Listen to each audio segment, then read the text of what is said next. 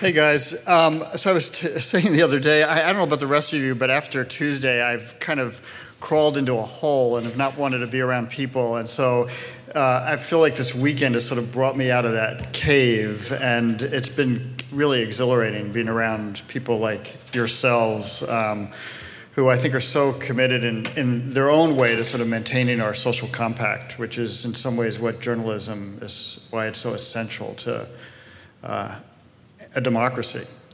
So anyway, I'm honored to be here.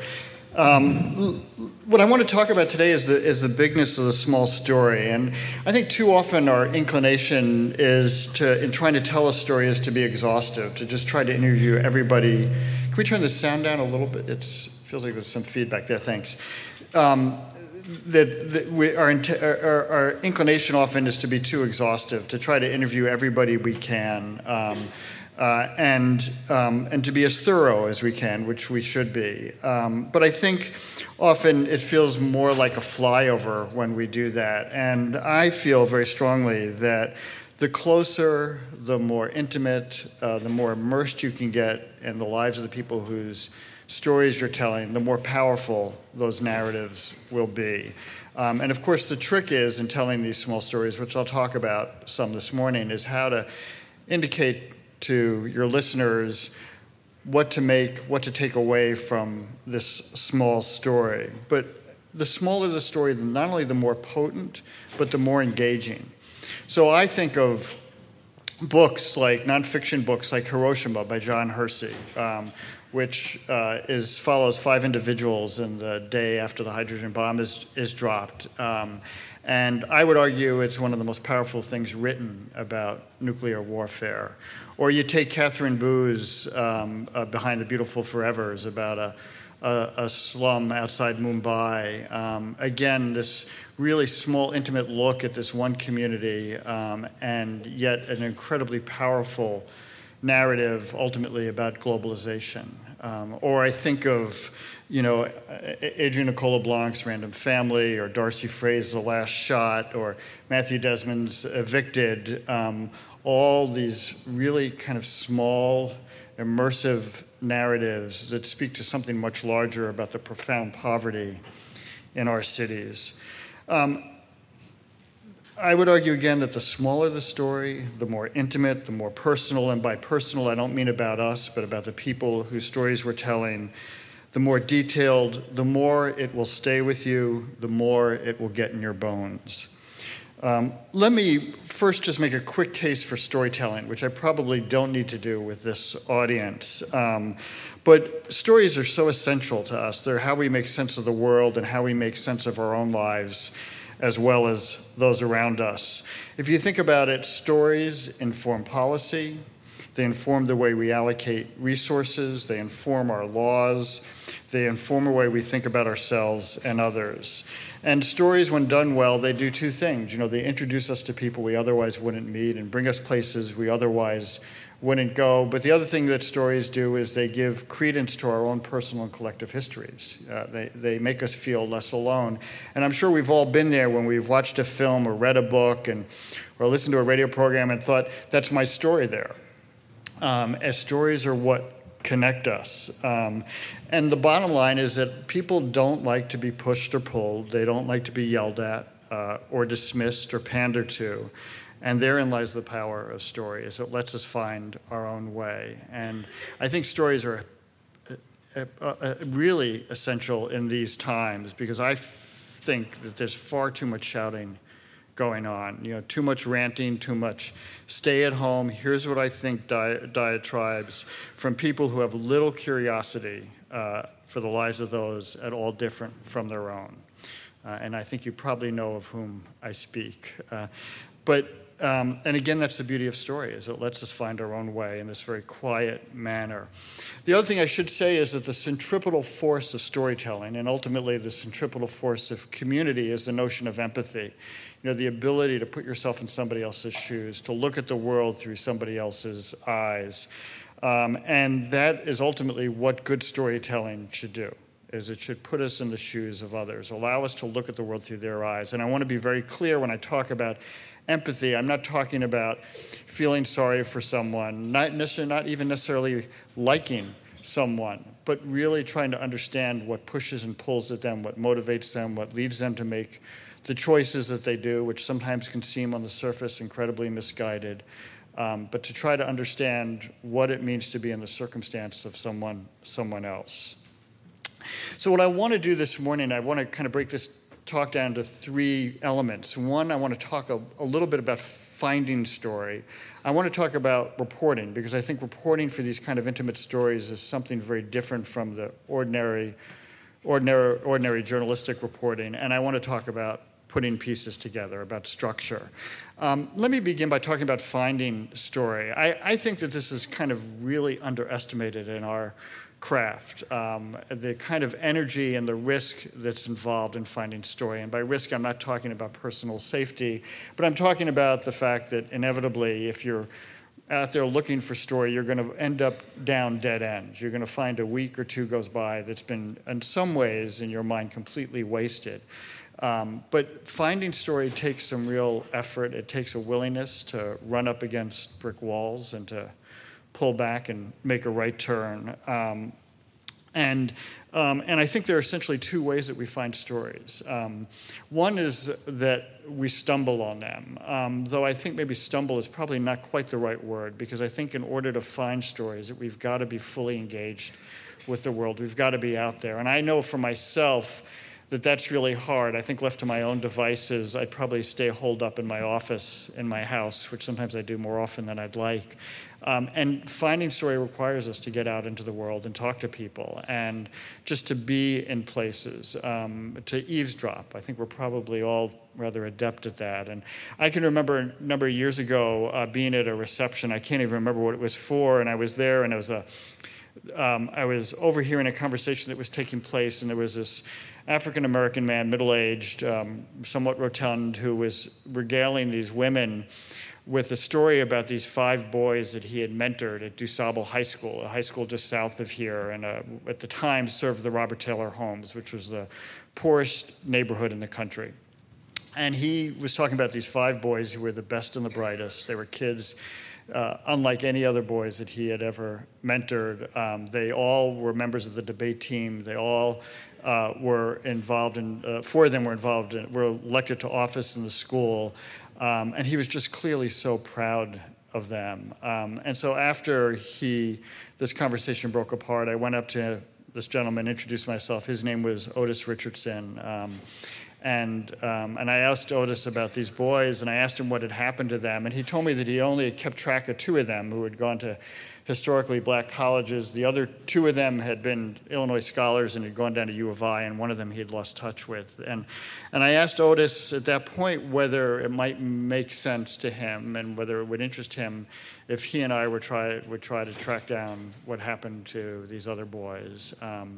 And what I found in the end was that the 2 boys who went to U of I, both of them had dropped out of school for really 2 reasons. One is there was the pressure. It was the first time they were among white people, and the first time they were among people of privilege, and I think they were sort of hit quite hard by sort of their place in the world and felt incredibly unprepared or underprepared for college. And the other thing at work was that for each of them, there were things going on at home, back in their neighborhood at the Robert Taylor homes with their families that led to an enormous amount of stress. And one of them, in fact, dropped out for a while to spend time with his mother, who was having some troubles. And both of those boys ended up dropping out of U of I. And the 5th boy, who he had lost touch with, it turns out committed suicide, threw himself on the tracks in front of an L train. And apparently, as far as we could piece together, he had a son and just was despairing at the thought that he couldn't be a good father to his son. And so this story, which was this very small, intimate story, became something much larger. It became really about the kind of fragile lives of kids growing up in a community like this, and how these kids, who were really celebrated both at DuSable and in their neighborhood, they were high school graduates, and yet to recognize that in and of itself doesn't necessarily mean success for kids coming from the circumstances that these boys came from. And part of why I mentioned this particular story is because this was a story that I stumbled on. I knew it just inherently, viscerally interested me. There was this fundamental question, which is what happened to these boys? And in the process of reporting and ultimately putting the piece together, do I then begin to sort of recognize and think about sort of what this says in a larger sense, what this small story says that makes it much bigger. The other way that we find stories is, of course, we've got a subject that's eating at us, and so we need to find a way to find our way into it to find a small story. I think about issues like immigration or the housing crisis in 2008 or the violence here in Chicago, and to take those subjects and then think about how are we going to find our way into something that feels much more intimate, much more personal. And so the violence in Chicago is a perfect example. A number of years ago, I got a call from Julie Snyder at This American Life, who I feel blessed to have fallen into her lap as have her as an editor. And Julie was, like everybody else, reading about the increase in numbers of violence here in Chicago, and was thinking that This American Life ought to spend an hour trying to sort of make sense of it. And so we talked about possible ways to doing that. And one of the first ideas we had was the idea to spend Memorial Day weekend and to do a collection of stories from that one weekend. And one of the things we quickly realized, and this is an important thing to sort of try to take measure of early on, is the practicality of your reporting, was to recognize that to write about this weekend in such close proximity would be really difficult, if not impossible, because it would be very hard to get people to talk about these moments in which there was some criminal culpability, and to get them to talk about shootings that had just taken place. And so we kind of began to bat around ideas, and during the course of our conversation, there was a piece that aired here on WBEZ by Linda Lutton, the education reporter, and it was a short piece, but incredibly poignant. I remember I got choked up by the end of it, and it was a kind of very simple conceit. Linda's piece was about the shooting death of a 16-year-old girl, Shikaki Asfi, who had been killed on the south side of Chicago, standing on a porch of an abandoned property. And it was at the funeral. Linda ends up at the funeral of Shikaki, and she's with the principal of the high school where Shikaki attended, Harper High on the south side. And so this piece ended up really being about Miss Sanders and about the weight that she felt after this, what turned out to have been a horrific year for this school. They had 8 current and former students who had been killed, another 23 who had been shot and wounded. And in fact, Miss Sanders, one of the things I remember most about that piece is Miss Sanders kept a loose leaf notebook where she documented all the students who had been shot during the course of that year. And I listened to that piece and I sent it on to Julie, and I said, maybe this is where we ought to land come August, come fall semester, with the very simple question as how, or even does, a school right itself after this incredibly tragic year. And so this is for me, was kind of a perfect example of having this larger notion at hand and yet looking for something that felt much more intimate, much more personal. And for a story to work, what you're looking for is you obviously need some tension. You need a kind of fundamental question you're asking, as we had in Harper High. You need a central protagonist, a group of protagonists who we come to know as intimately as possible, protagonists who have choices to make, and preferably individuals who are on some level self-aware. I will tell you that it's very difficult. This is one of the reasons why it's really tough writing and reporting about children, is because they're not terribly self-aware. And the best subjects are those who are able to sort of reflect some on their own lives and their own actions.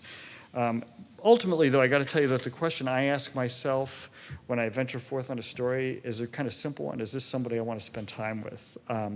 Because the truth of the matter is, if I don't want to spend time with them, I guarantee you that my listeners or my readers are not going to want to spend time with them either. And I've made this mistake on a number of occasions where I've, despite that kind of visceral sense that this is somebody who's going to make things really difficult for me, maybe because they're incredibly unlikable, maybe because they're just kind of boring, maybe because they're not terribly reflective, that I better darn well want to hang out with them. And that feels to me absolutely essential. So let me talk about the reporting, which I feel is the toughest part of this, and the part of it that, as you know, can be, on the one hand, incredibly tedious, but also incredibly exhilarating. And the hardest part for me, and I've been at this for a long time, longer than I'd like to admit, is that sort of first proverbial knock on the door, is asking somebody to invite me into their lives. I mean, I'm, for the most part, dealing with people, individuals who are private individuals, have no obligation to share their stories with me, no obligation to publicly share their stories in the way that I'm asking them to. And so I'm always afraid that people are going to shut that door in my face. And one of the things that I look for, and which is just intuitive to my personality, but I suspect it's probably a part of most of you, is that I just instinctually, when I meet people, I look for things that connect us. You know, friends that we hold in common, you know, maybe we both love basketball, whatever it is, you look for things that connect us. And so I do the same when I'm out reporting. And I always remember a number of years ago, I came upon a story about a corrupt sheriff in a small town in central Illinois. And what interested me about the story is he had been exposed by a reporter there who was in his, at the time he must have been in his late 40s, maybe even 50s. He was kind of a Mr. Rogers type. You know, he wore these cardigans, very straight-backed, and he worked for a county newspaper. And he spent all his time reporting on the county board meetings, and he stumbled upon this corruption in the sheriff's department, and he ended up becoming this kind of unlikely hero in this small town in Illinois. And his name was Dave Silverberg. And so I wanted to tell the story through Dave's eyes. I had the story of this kind of unlikely hero. And I also think that local reporting is some of the hardest reporting there is. It's kind of like theater. You know, you get up there, you publish your stories, and the next day people are coming up to you on the street and telling you they liked it or what they didn't like about it. I think in some ways it's much harder than writing for a national publication. So I called Dave and I tell him what I want to do, and he says, you know, it sounds like it's a great story about the sheriff. He says, but I don't want to be any part of it. He's just an incredibly modest guy, and I just don't want to be any part of it. You know, I'll point you in the right direction. And so I say to him, you know, Dave, you know, listen, we're both reporters. And he stops me and says, come on now, you're writing for the New Yorker, and I'm writing for this, you know, county newspaper. And then I think, Silverberg, oh, he must be Jewish in this town. So I say, you know, Dave, I've managed to bring up the fact that I'm Jewish. It turns out he's Catholic. And so I'm trying to look for all these connections. And one of the things that I'm avoiding mentioning to him is about my first two books, which are about race and poverty, because he comes from this town that's all white. And I'm thinking that's kind of not going to be my way into Dave Silverberg. And in the end, I kind of ran out of things to talk about. And so I mentioned my first two books. And as it turns out, every summer, Dave and his wife would take in a kid from Cabrini Green, a housing project, every summer. And ultimately, it's what connected us. It's what sort of began the conversation. It wasn't like he suddenly said, you know, come on in, but it at least opened that door. And I think it's really important. And also to recognize that we not go in there kind of all guns a-blazing, you know, with all our questions at hand, but that we try to build those connections. And in fact, if I'm out with people, I don't know, if I'm out doing a radio piece, I don't have my recorder on all the time. I will take people out to lunch just to talk. I'll turn it off sometimes to talk about family. I think it's really essential. The other thing that's really important is that you be absolutely straight with people about what your intentions are, with the knowledge that sometimes stories change over the course of time, and also to be absolutely straight with people about how you work, about how you operate. I mean, I tell people that I'm going to be back numerous times. And sometimes that doesn't even, sometimes you can say that and it doesn't sink in. Years ago, I did a story for the New York Times Magazine about a boy who at 14 had come here from China on his own, was smuggled in by the snakeheads, and so he had to work off a $65,000 debt working in the restaurants. And I met up with Deng when he was 21, and Deng was this really remarkably incisive, smart, reflective young man. And so when we met that first time, I explained to him how I worked and that I'd be back numerous times. And I think on the second or third visit, he was in New York. He got really upset with me. And he said, I thought you were doing a magazine piece and it feels like you're doing a book. What's this about? Why do you keep asking me these questions over and over again? And I had to sort of slow down and explain to him again how I work.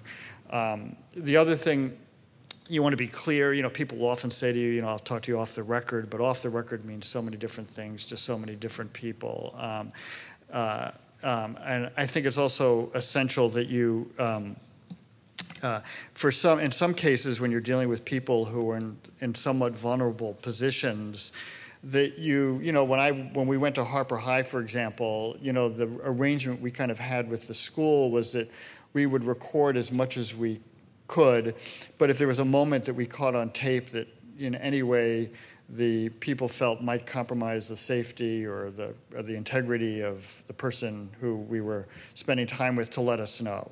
That was an understanding, and I think that's really essential. You're there at their invitation. You've got this kind of access into their lives. And I will tell you, this is less important when I'm doing radio, but if I'm out reporting a piece, I will always have my notebook out, even if I'm just at lunch talking about family, because I never want people to forget why I'm there. I never want people to feel that I've somehow betrayed their trust. There are essentially two kinds of reporting, I think, for these really intimate narratives. One is this kind of immersion reporting, where you're in the moment, this kind of proverbial fly on the wall, though I don't necessarily like that phrase, and I'll explain why in a minute, but where you're in the moment. And of course, part of what that requires is to spend time with people to get them to trust you. And often what I will do, the bottom line is we're all outsiders wherever we go, by race, class, gender, age, you name it. And so one of the things that I do, I don't just wander into a neighborhood. I look for institutions and people who still have some semblance of respect and dignity. And so, I shouldn't say still, but who have some semblance of respect and dignity in that community. And so people who will be my introduction. And so at Harper, when my colleagues, Ben Calhoun, Linda Lutton, and myself showed up on that first day, we didn't know what we were going to find. We didn't know where we were going to land. And on that first day, I meet these two social workers, and who I just am enamored with. I mean, I just thought, these are people I want to hang out with. For those of you who heard the piece, that one of them, Crystal, would just, her kind of signature line was, I appreciate you in advance. And I just loved it. She'd run into kids in the hall, she'd just hug them. And I just thought, I want to be a part of that. I want to get those hugs in the morning as well. So I ended up embedding with them. And so I spent these 5 months, really most of my time in this windowless office in the center of the building where Anita and Crystal worked, and just hung out there. And Anita and Crystal were kind of my entree into the school. It's what got me into the lives of some of the children that they worked with. So I want to play a quick piece of tape here. This is a moment when I'm sitting in the office, and Devante, who was a junior at that time, Devante had a year earlier accidentally shot and killed his 14-year-old brother. And one of the things that interests me about Devante's story is that right after the funeral, in fact, the day after the funeral, he shows up at school. It was clearly a place that he wanted to be, that he felt safe. He felt comfortable, he felt nurtured. And so there's this moment here where I'm in the office and Devante is talking about his need to have his brother's bed to fall asleep in. So let me...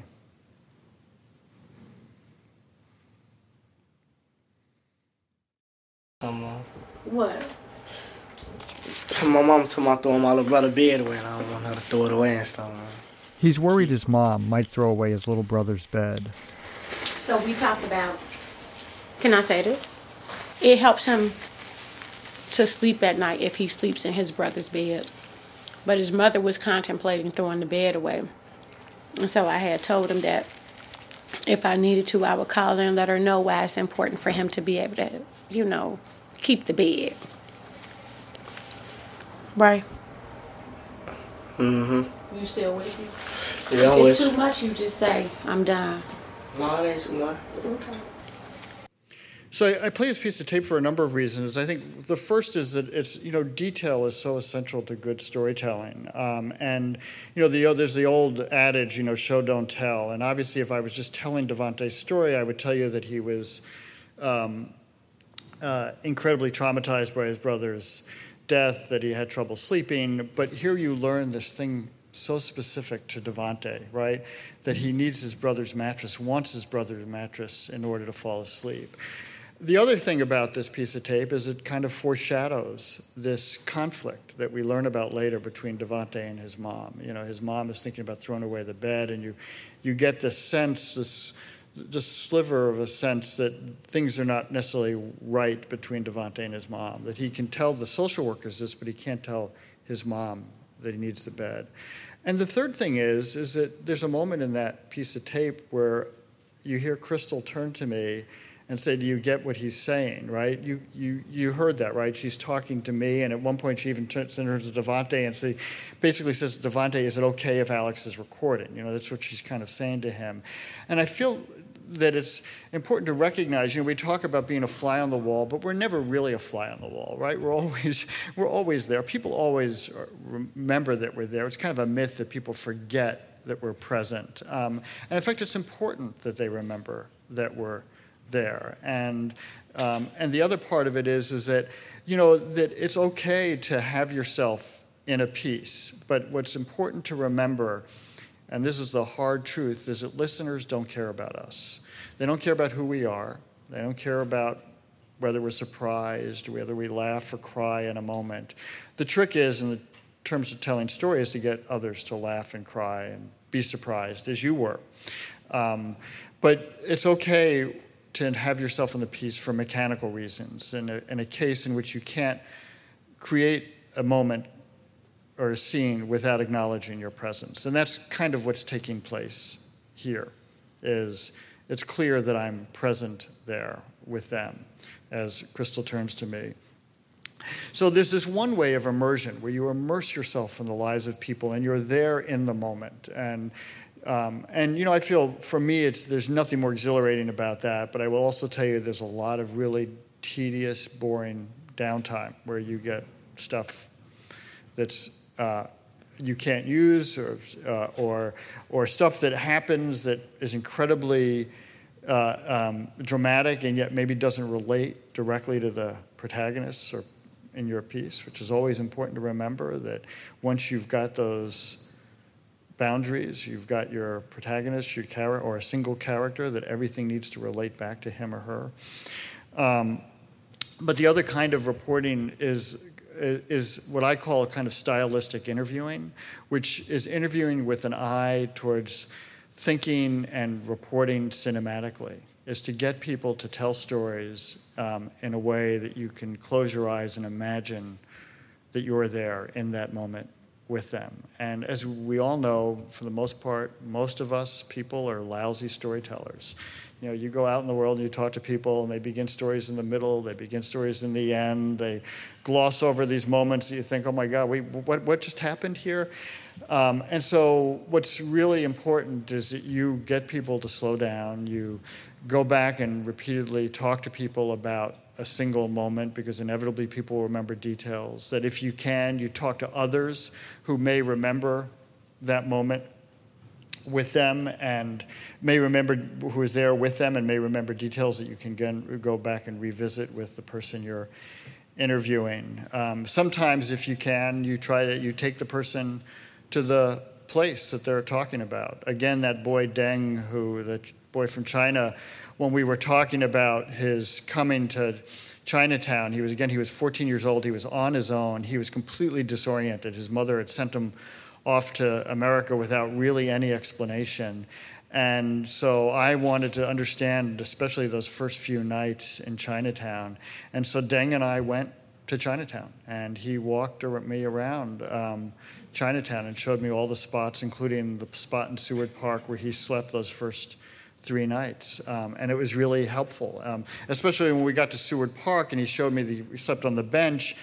It helped me imagine what it must have been like to be this 14-year-old boy, and I suddenly had questions that I hadn't had before, like simple ones, but like, okay, so you had these 2 suitcases with you. How did you sleep, and ensure that nobody came by and stole your suitcases, And it turns out that he put one of them under his head and had the other one with his arm through it. So it's also helpful to go visit. So I want to play a piece of tape here from a story I did a number of years ago about a woman who grew up in Morocco, and her parents, her mother died, her father left her, and she was raised by her grandmother. And her grandmother, when Fanny is 12 years old, dies, and Fanny's got nowhere to turn. And so she ends up going and knocking on the door of a family that knew her parents.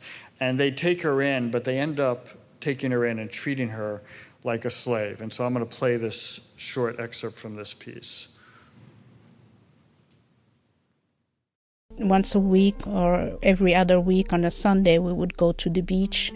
They would go with the 2 little boys, and then they had this black little kid carrying the parasol. And for them, I was their signe extérieur de richesse, their symbol status. By showing me, they could tell that they had a certain wealth.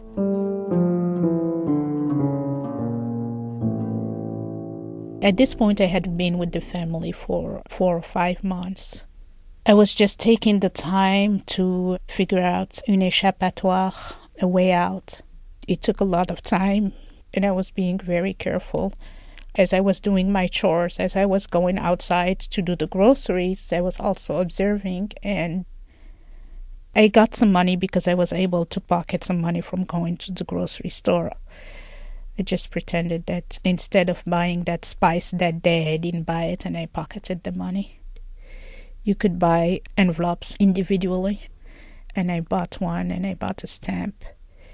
And I grabbed a piece of paper from a notebook, and I wrote the letter to the French embassy. It's not that extraordinary, even though I was 11. I was doing a lot of things like this for my grandmother. Every time that she needed a letter, I wrote it for her because she didn't know how to write. I wrote that my grandmother died and I've been stuck in Morocco. I'm with the Ghazali family and I would like to go back to France to my father. I did that when I was on an errand for the family. It was very calculated. No one was suspicious that I was gone. I went on a regular basis to the store, so I didn't even know that it was going to arrive there, but I just wrote Ambassade de France, Casablanca, Maroc, and that's it. It's kind of an amazing story. The people from the consulate do show up, and they take her, they send her back to France, actually to live with relatives, where things only get worse for her. And she has to escape from this second family in France. But one of the things about this, so Fanny came into the studio. This is a piece I did with Amy Drozdowska, and to talk with us. And she cried, literally cried through the whole interview. The tape was completely unusable. And clearly it was incredibly emotional for her, maybe even traumatic. And so, at some point I stopped recording and I just sat down with Fanny and I just said, are you sure you want to tell this story? Are you ready to tell this story? And she was very insistent that she wanted to do it. So we brought her back again a second time when she was more composed. And we had the advantage to now have already hearing the story once, so to be able to sort of think about all the details that were going to be really important to acquire. But everybody, I think it's important to remember that everybody has their own reason for telling their story. So for Fanny, the reason why it was so important for her is she had never told her children. She has a son and a daughter. She teaches high school now in Chicago. She had never told her children about her experience growing up, and this time when she was on her own and kind of enslaved by these two families. And she wanted to tell her children, and this was her way of telling them. Often when I go out into the world and I'm asking people to tell me their story, one of the first questions I get is, am I going to get paid for it? Which I think is a really legitimate question, because what people are really asking is, what's in it for me? And I think that's a question you need to sort of ask yourself when you go out and talk to people. What's in it for somebody to tell their story in this incredibly public way? And I think people often have different reasons. One, sometimes it's to right a wrong. Sometimes it's because they, like you, recognize that if you could tell the story of their lives and their community, that it will somehow reflect on a much larger issue. This was certainly the case of the mother in my first book, There Are No Children Here. And sometimes it's simply because it's cathartic, because nobody has come and asked them about their own lives, about their own journeys. Just about a year ago, for a story I thought I was going to do, I was trying to find a veteran to talk to, and I was talking to this veteran on the phone, and he served 2 tours of duty in Iraq, and what I was interested in is about his time coming home, and he was incredibly traumatized by the events in Iraq. He lost a best friend there. He comes home, he gets divorced, he starts drinking, he loses contact with his high school friends. And so one of the things I asked him was, are there others in your life that who you've talked to about your time in Iraq who I might be able to talk to, because it's really important when you're spending time with people is to talk to others around them as well. And he told me, no, he said, I've never talked to anybody about this before. And I, of course, this is the first time I talked to the guy, I said, I had to ask, I said, so why are you telling me? And he said, because nobody's ever asked. And I think that's often the case, is nobody's ever asked. And there is something really affirming about sharing your story. Studs Terkel used to always like to tell the story back in the 60s when he was working on Division Street. He was interviewing a woman in the projects, and he's there for an hour with her, and after he's done, she wants to listen to the interview, and so he's got this big reel-to-reel tape recorder, and he rewinds the tape and plays her, and she sits there listening to this interview intently, and afterwards she turns to Studs and goes, I never knew I thought all that. And so that's the kind of power of sometimes of telling your story. In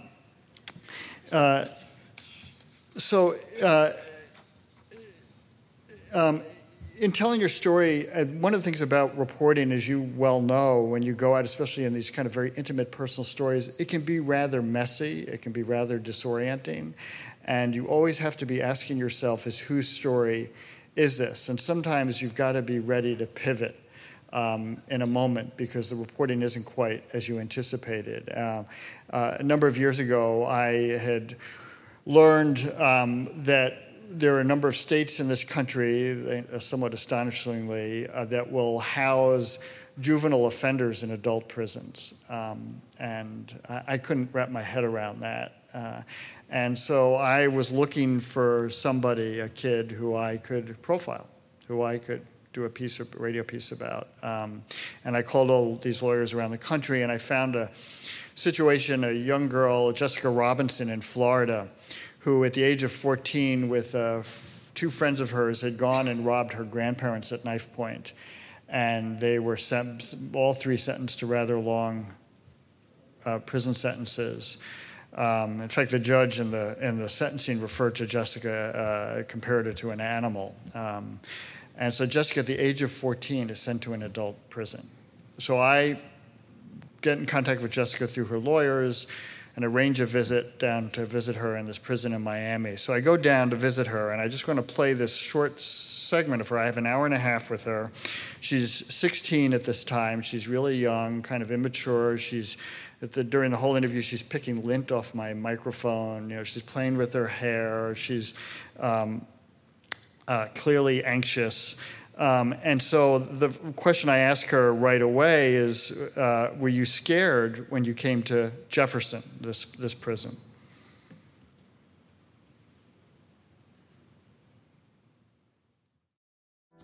Scared when I went to Jefferson? No. What are the things you miss the most? Having fun. Like what? Going out with Barbara mainly because we used to go to the beach and stuff. Going shopping. Oh, I miss shopping. Going to the movies. Going to the pet shops. Seeing the little puppies in the windows. If you could get out tomorrow, what would be the first thing you'd do? Oh, probably go to Taco Bell and eat. Go to Taco Bell. Yep. I love Taco Bell. So as you can hear, I thought, how am I ever going to manage to pull off a piece around this girl who's, not terribly reflective, not terribly thoughtful. I mean, you can hear how young she is, but there's no way that I could have her as a kind of central character. And I remember calling Julie, I don't know if she's here in the room, but telling her that this is half my life is just this angst in the middle of a piece thinking it's not going to work. And this is yet another example of where I picked up the phone. I said, Julie, there's no way we're going to be able to pull this off. And, this is just, I feel really bad. I took this trip at your expense all the way down to Miami and making all these apologies. Now, fortunately, I had set up 2 other interviews with 2 women who had kind of mentored Jessica in prison, kind of taken her under her wings. And so we agreed that I should just go through and do those interviews. And so the first woman I meet is a woman, Suzanne Manning, who's in her 40s. She's serving a long prison sentence for fraud. And Suzanne was the first person who kind of took Jessica under her wings. And I meet with Suzanne, and I'm going to play you this piece of tape here from that visit with her.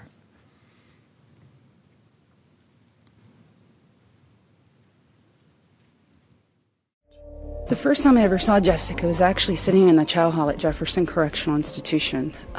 There had been a lot of rumors going around about this little girl that was at Jefferson, and Jefferson's considered kind of a tough prison. There are 3 gun towers. It's pretty intimidating. It's very strict. You walk in a little yellow line on the side of the walkways. So in the chow hall, I had heard all the rumors. Well, when I saw her walk by, I was in shock because when you looked at Jessica, and this was years ago now, a couple years ago, Jessica looked like a child. Her cheeks were rosy red. She still looked like she had baby fat on her, and she looked totally lost. Not too long after I first saw her, she moved into my dorm in B dorm, and my heart just broke when I saw Jessica and I got to talk to her because she was a child, she was a baby, and she was thrown into this hellhole and didn't have a clue. And Suzanne went on to tell me these just amazing stories about this one time when she and a couple of other inmates bought a radio for Jessica from the commissary and how much of a difference it made in Jessica's life, that reminded them that she was just a kid. Another time that Jessica got into a fight and Suzanne had to go intervene while all these other inmates were kind of egging Jessica on.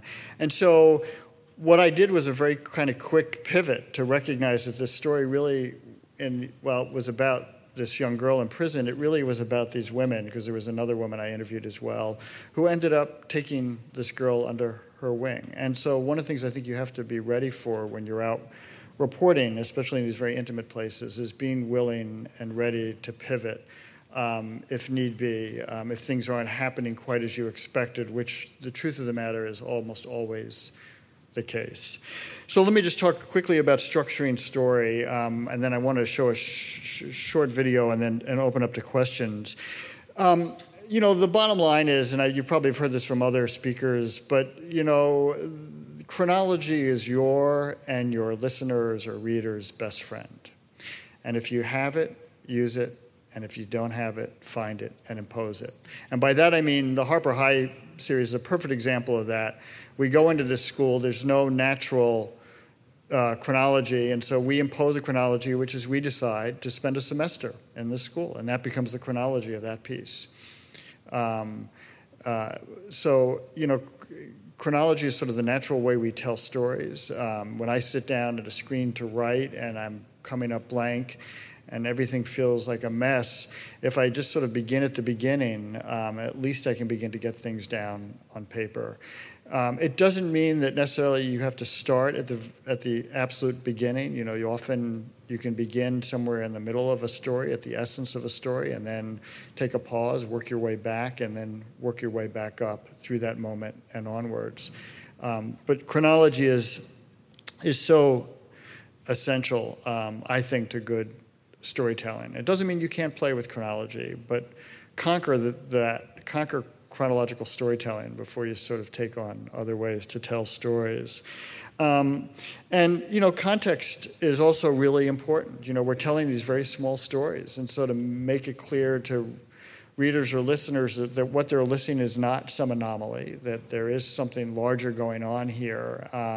And if you've got the trust of your reader or of your listener, then you'll be able to take this occasional tributary and talk about context, which may include, as Nicole was talking about in the session before, about history, but also sort of helping us understand whether what we're seeing, what we're listening, what we're witnessing is something highly unusual. And I remember in the Harper High series, we go spend this 5 months at this high school, and one of the concerns we had is that listeners would think we picked this really bad high school because, things were so terrible, and what we have here is this really unusual situation. It's also in Chicago, and in fact, after the first hour aired, we actually got an email from a listener saying, you guys picked the worst high school in the country, what do you expect? And so we kind of wrestled with how to give the piece some context. And we did something in the end, I think, rather simple, which I'm just going to play a part of because I think it'll be pretty self-evident. But at the end of the 2 hours, what we decided to do was we decided to start calling principals around the country, and so here's what we came up with at the end of the show.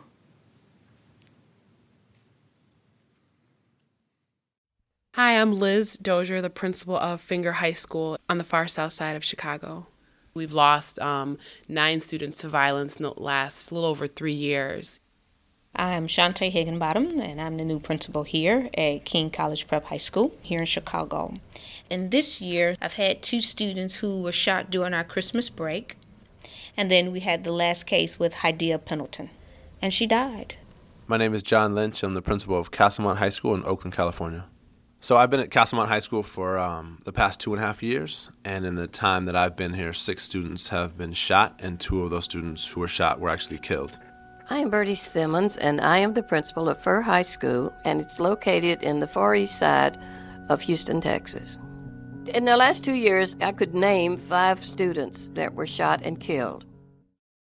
You get the idea. I mean, a rather simple device, but what it does at the end of those 2 hours, it makes you sit up and realize you've been listening to this incredibly intimate, personal, small story, and yet it's much bigger than you imagined.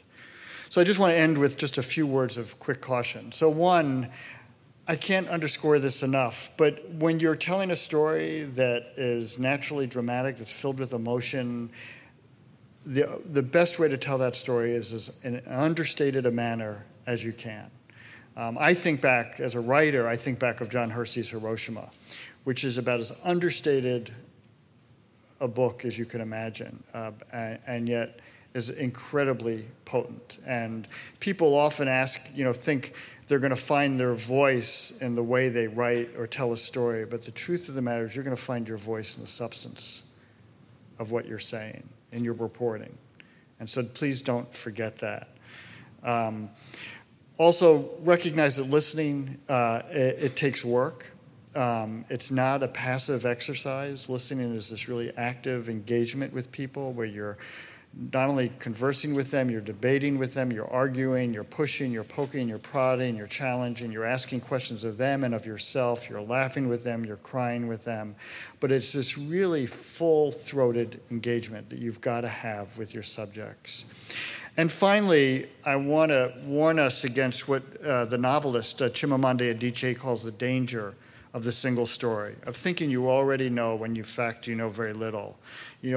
Be careful about pigeonholing people, of letting them be a type, of somehow being representative of a group. Everyone is filled with their own personal complexities, their own particular experiences.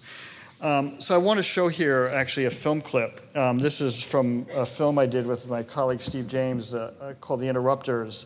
And we spent 14 months following 3 individuals who work for an organization here called Ceasefire, now called Cure Violence. And these three individuals are formerly of the street. They many of them have been members of gangs, have served prison time, and their job is to go out into their neighborhoods and interrupt disputes before they turn violent.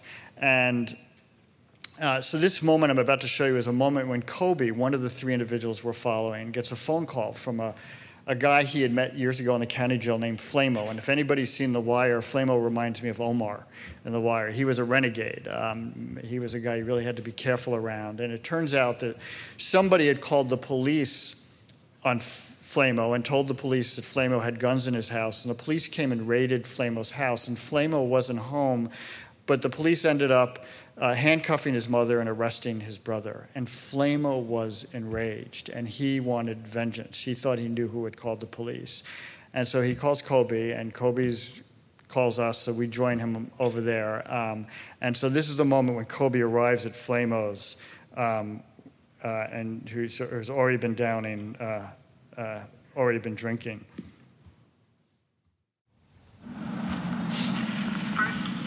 He left me a voicemail. What up, man? I got some important news to talk to you about. I got a call from a guy I met in jail. He said this guy sent the police in the house, somebody here doing illegal things. Call me back.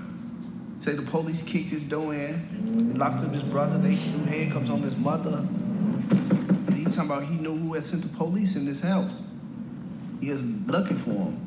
I ain't bang no bitch ass yesterday, nigga. Man, fuck that pussy ass nigga. What's up? My man Flamo make you laugh, but if you fuck with him, you better bring it on. These motherfuckers came here, man. Had my motherfucking mama handcuffed, my little brother handcuffed and shit, man. Took my little brother, one got shot. The fucking wheelchair, man. Took him to jail. But still though, man, you got to try to leave that shit alone though, man. Leaving shit alone till I get these motherfuckers. You already know how I get in. I mean, but that shit ain't gonna make no... Boy, it's gonna make it better for me. I'm sorry to hear about your brother, but still though, they don't make shit no better. They ain't gonna make shit no better though. Fuck making it better. I'm walking around my fucking pistol. Can you grab my phone, brother? I can't, you know. Man, you crazy, man, be out here like that. It's love and everything, but I ain't feeling that, none of this shit. And I respect y'all, you know what I'm saying, what you're doing and everything, that's cool. But fuck that. I'm not with Ceasefire. What was y'all letting these motherfuckers can't kick in my door in? What I'm saying is we can't erase what already happened, but the whole thing is you gotta look at it like, man. You can't erase what happened, you right. And you can't predict what the fuck I'm finna do.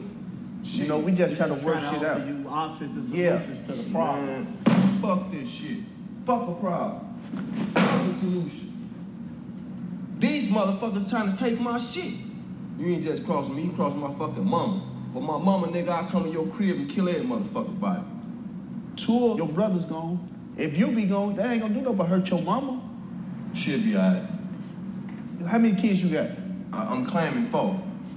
All right, but I'm just saying, so if you go to jail, who will take care of your kids? That's the thing. God take care of us now. He gonna take care of them. Just like when I do what I'm gonna do, he gonna take care of me too. But you was locked up before for the same shit though. Man, I'm 32 years old, I've been locked up 15 years in my life. What that mean? What the fuck that mean? That's where I grew up at. God damn it, ain't no shame, ain't no secret. Shit. I'm tired of being out here any motherfucker way. It's bored as hell out here. Soft ass niggas out here ain't doing shit but drinking. That ain't the police shit. What's that on the corner? I know these punk ass police still want me. Motherfuckers gonna have to kill me. Man, that shit crazy, man. How can you help me? Right now. How can you help me? I mean, the only thing, like I say, the only thing I can do is try to get to know you more, spend a little time with you, and try to work with you. So that means you would take me out to dinner then? We can go to lunch right now, and we can sit down and we can talk about this motherfucking problem. That's what you telling me? Yeah. I'ma hold you to that goddamn shit. Yeah, we can go out. That's what you want to do. When? We can go out now. Right now? Yeah. Let me go put my pistol up. So, in this moment, Kobe did something so simple, it seems almost laughable. He invites Flamo out to lunch, and then he takes him to a meeting of the Interrupters, and then a few weeks later, he takes him out to dinner. He stays with him. And so do we as storytellers, which is really essential, that Flamo not be defined by this singular moment. And I'm not going to give away the film, but suffice it to say that we were surprised, even knocked off balance by Flamo's journey in the subsequent weeks and months. And in the end, I came to realize that all Flamo needed was someone to listen to his story, someone to acknowledge his grievance, someone to believe in him. And Kobe, from his own background, knew this instinctually. And it's moments like this that remind us there's no single narrative, there's no single story. Over the course of the 14 months that we filmed, it became apparent that the one constant for those like Kobe and Flamo who were able to emerge from the wreckage of their lives and their neighborhoods was to have someone in their life who carried high expectations for them, someone who treated them with a sense of dignity and decency, someone who saw them for who they are, full, rich, nuanced, complicated individuals whose lives and stories don't neatly fit into some predetermined slot. Kobe saw in Flamo something more than just an angry young man.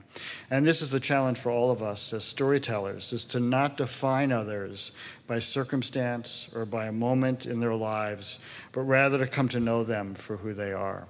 Thank you.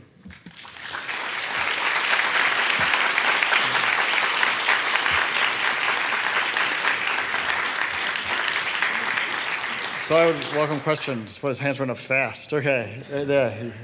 Yeah. There's a mic here. Okay, great. Well, first of all, thanks, Alex. That was a feast. There was one thing that I'd like to ask you about in a little bit more detail, and you talked about you get a sense of whether you want to spend some time with somebody. I'm wondering if that forecloses your spending time with unsavory people who, there may be a great story there. Right. And further to that, when you spend time with somebody, whether you suspend judgment, do you make judgments about them? Right. Can you elaborate on that? Sure, yeah. So the bottom line, when you say unsavory, I mean, Nicole actually addressed this a little bit. I mean, the truth of the matter is, though I will say again, as Nicole said, that this week kind of changes things a little bit, but I think there's very little good and evil in the world, and the truth of the matter is everybody kind of falls somewhere in between, and some people are maybe more likable than others. And spending time with people who are unlikable, it can be difficult, but it's sometimes necessary, and I'll get to that in a minute.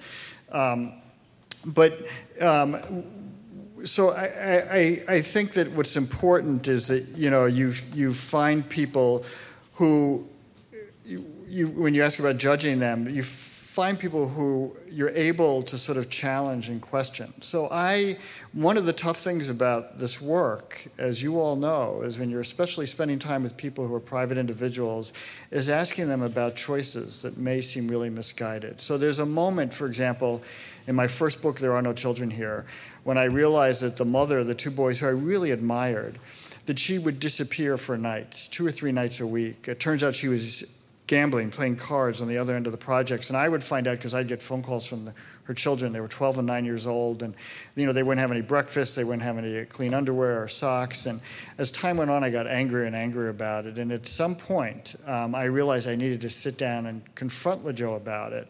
Confront may be the wrong word. I needed to sit down and understand it. And so what I did is I did sit down with LaJoe and ask her why she did this. It turns out that for her, it was the only way that she could find some respite from all that was bearing down on her. And she knew that, it probably wasn't right by her children.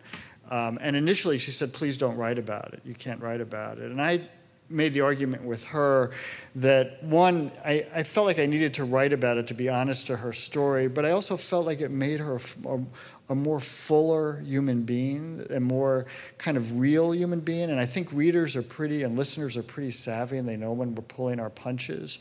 And I said, in the context of everything else going on in your life and everything else you've done, I think readers will understand. And they did, in fact. And so I think you need to be able to sort of push back and be able to challenge people about decisions they've made. And again, without judging, but in an effort to try to understand.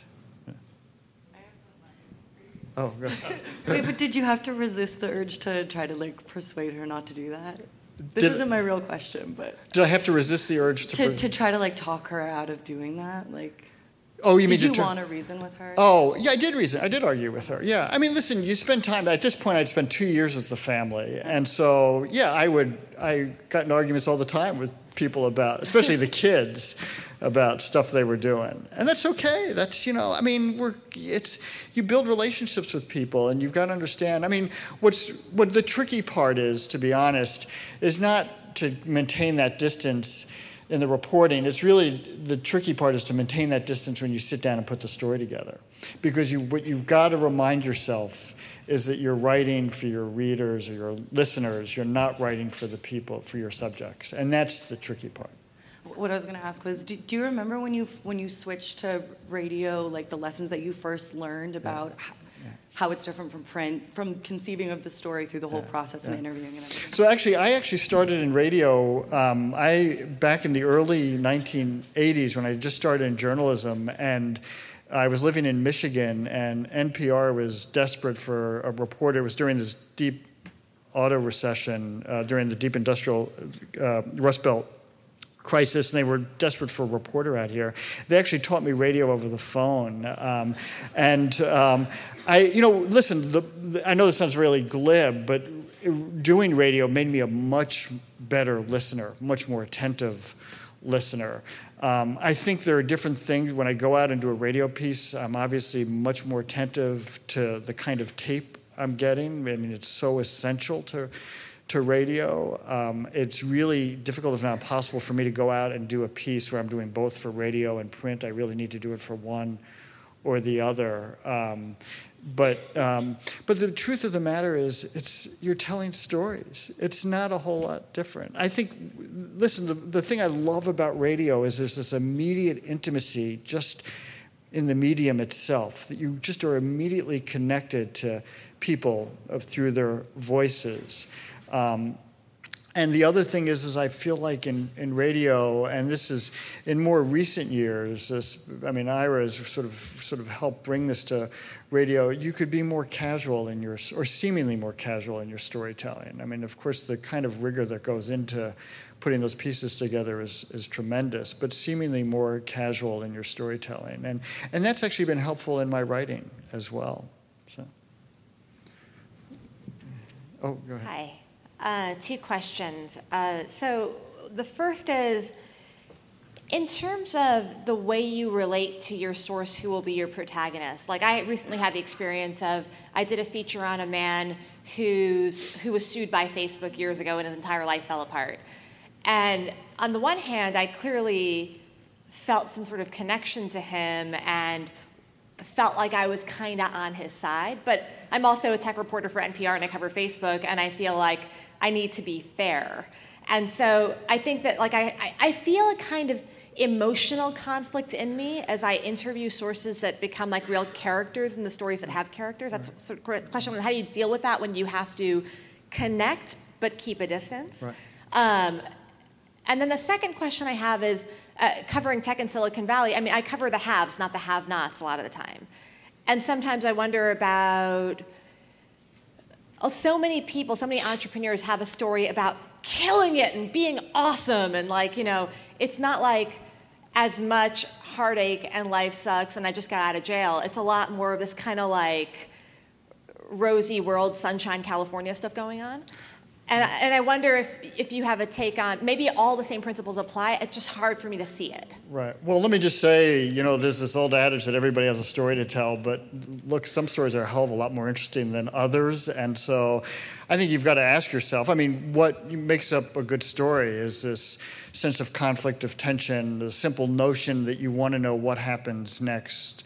You've got a protagonist who's got to make some choices along the way. And if you don't have all that, I don't think you have a good story. And also the other thing about story is it needs to in some ways surprise us. As reporters, the thing I'm always asking myself, if I'm going into a story and I know what I'm going to find, why bother? Right? So the beauty, and for me, the exhilaration of this kind of work is you go out into the world and you're constantly knocked off balance. And that's what I love about my work.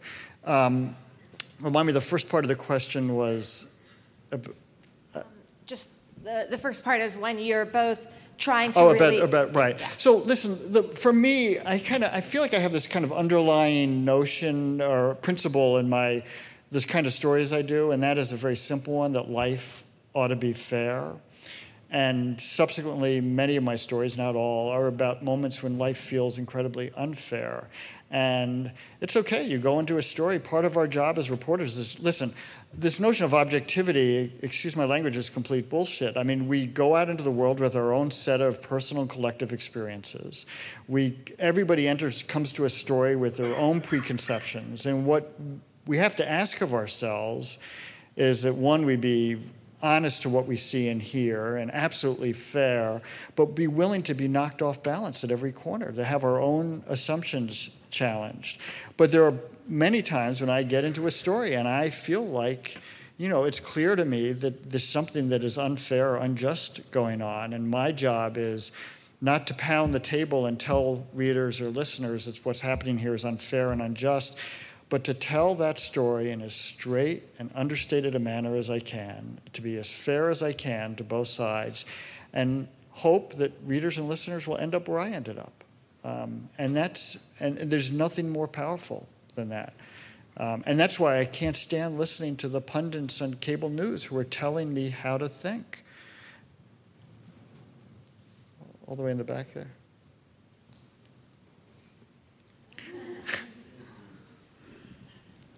So you said, we should be absolutely straightforward with our intentions going in the beginning with the people that we're interviewing. And I'm wondering if you learned that the hard way, if there's a story from your life, maybe early on in your career, where you felt like maybe you betrayed someone's trust and it's something that haunts you and you feel really bad about it. God, I feel like I'm in therapy. A story. There isn't, though I'm sure it's there. I will tell you there have been moments. I mean, the other part of this is that, we have this enormous responsibility, sometimes even a burden, of telling people stories in this very public manner. We're exposing them. We're revealing things about their lives that others may not know.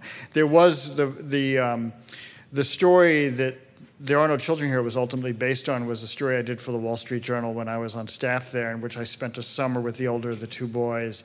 And it was just about the violence that he had to contend with during that summer. And in the course of that story, I mentioned in passing that the father, who was separated from their mother, would occasionally sleep on the couch and stay there sporadically. And this is during the Reagan years, during the 1980s, when everything was kind of flipped on its head. And somebody in public aid read that and said, aha, we've got ourselves a welfare cheat, and they cut the family off of public aid. So I'm much more attentive now, and not always successfully, to try to imagine, given my experience, what it means for somebody to reveal something to me that might put them in a somewhat compromised position.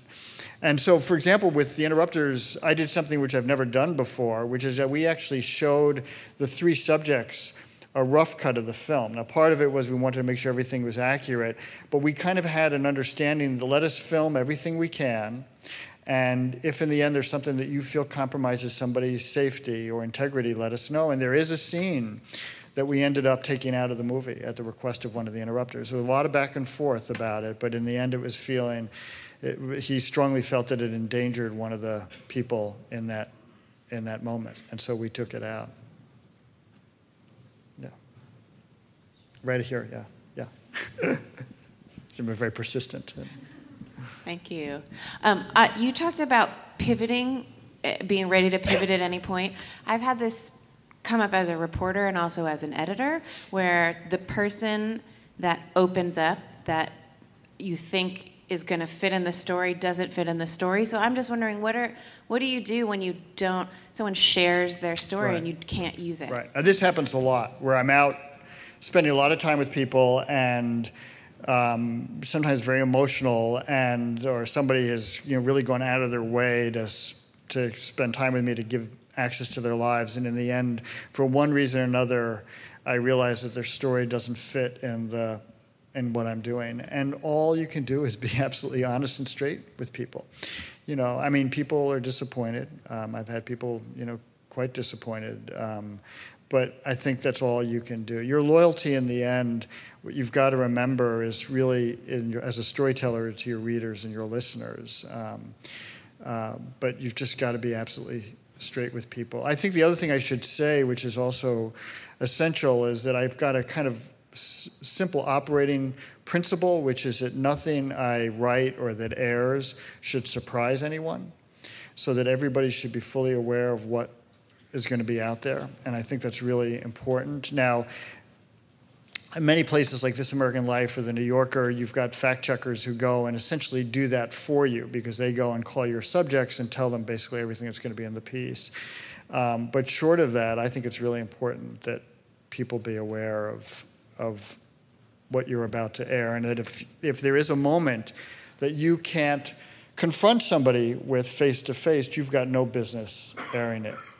So for example, in the Harper High series, there is a moment that my colleague Ben got on tape in which he's at a meeting of administrators and staff, and they're talking about Thomas, one of the boys that I spent time with and who's a central character in the piece.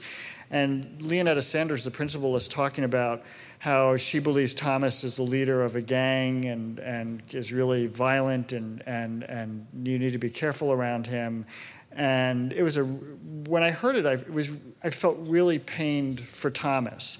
And I just thought, here's this 17-year-old kid who's already up against enough, and I didn't feel like I had it in me to be able to sit down with Thomas and either play this tape or tell Thomas what these administrators were saying about him. And it was a lot of back and forth. I'm not telling you it was an easy decision, but we ended up not using that piece of tape as a result.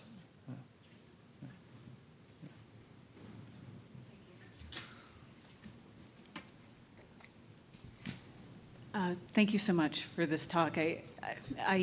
This idea of going in and immersing yourself in someone's life, it's I think it's one of the best parts of this job. One of the things I find constantly is I get overwhelmed by how much tape I have, right. And I see the magical moments happening, and then I almost become overwhelmed by them, and I don't know how to be open to the magical moments, and then not just feel like, oh, I got it, I should stop recording. I don't know.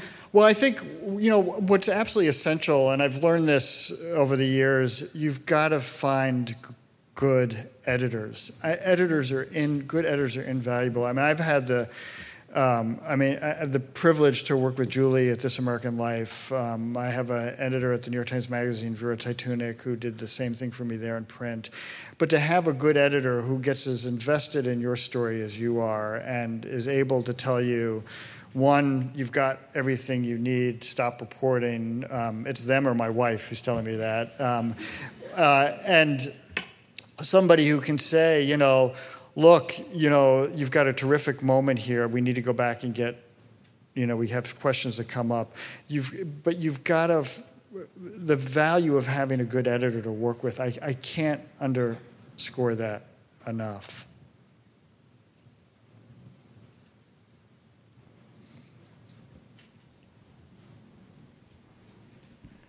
Hi, thank you so much for your talk. I was raised on Chicago South Side and around really incredible, resilient communities of people, and I often get frustrated. I'm also obviously a radio lover, and I get frustrated that public media in Chicago, I feel doesn't always reflect those communities.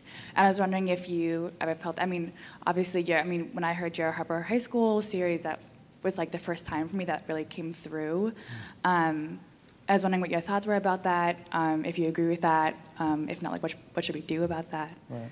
Well, again, this goes back to what Chimamanda Adichie talks about as the danger of the single narrative, or this notion of kind of pigeonholing people. And I think it's, for me, it's out of laziness that we tend to sort of go and spend time with people and they somehow become something symbolic for something that we already think we know. And you're right. The story I always think about, I don't know if you remember this for those in Chicago, but maybe almost 20 years ago, there was a young girl, Ryan Harris, who was killed on the south side of the city. She was sexually assaulted, and and she left for dead in a vacant lot. And the police arrested 2 boys, 7 and 8 years old, and they were absolutely convinced that they had the right people. And nobody, because we don't really spend time in these communities, nobody was really talking to the parents in these communities. And if we had, what they would have heard is there's no way that my 7 or 8-year-old child could have done what they've suggested. There's no way that a 7 or 8-year-old child could have sexually assaulted this 12-year-old girl. And so for me, that moment spoke volumes about how we don't spend time in communities like the south side of Chicago. It turns out the police ended up eventually releasing these boys, and there was a guy who had already been convicted of or arrested for rape one other time who was convicted of that crime. But you're right. I mean, I think that what's important is that we spend time in places that, other than our own, that feel unfamiliar. I mean, it's part of the essence of what we do or should be doing. So let me take one more question, and then we'll...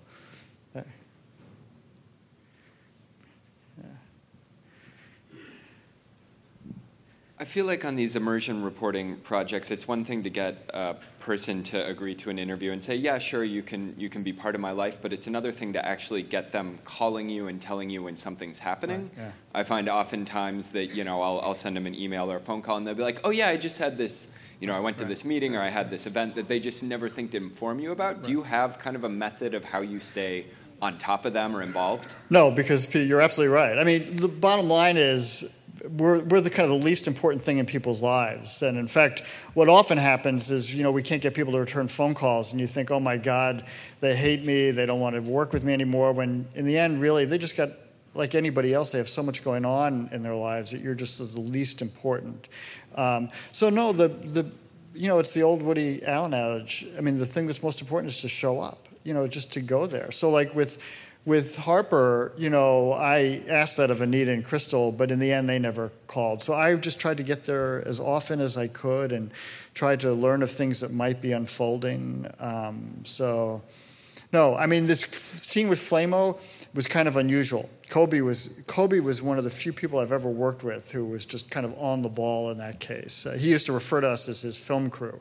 He'd say, my film crew is with me. And but beyond that, no, you're right. I mean, I think you just need to show up and be there. So, hey, thanks, guys. Keep on telling stories.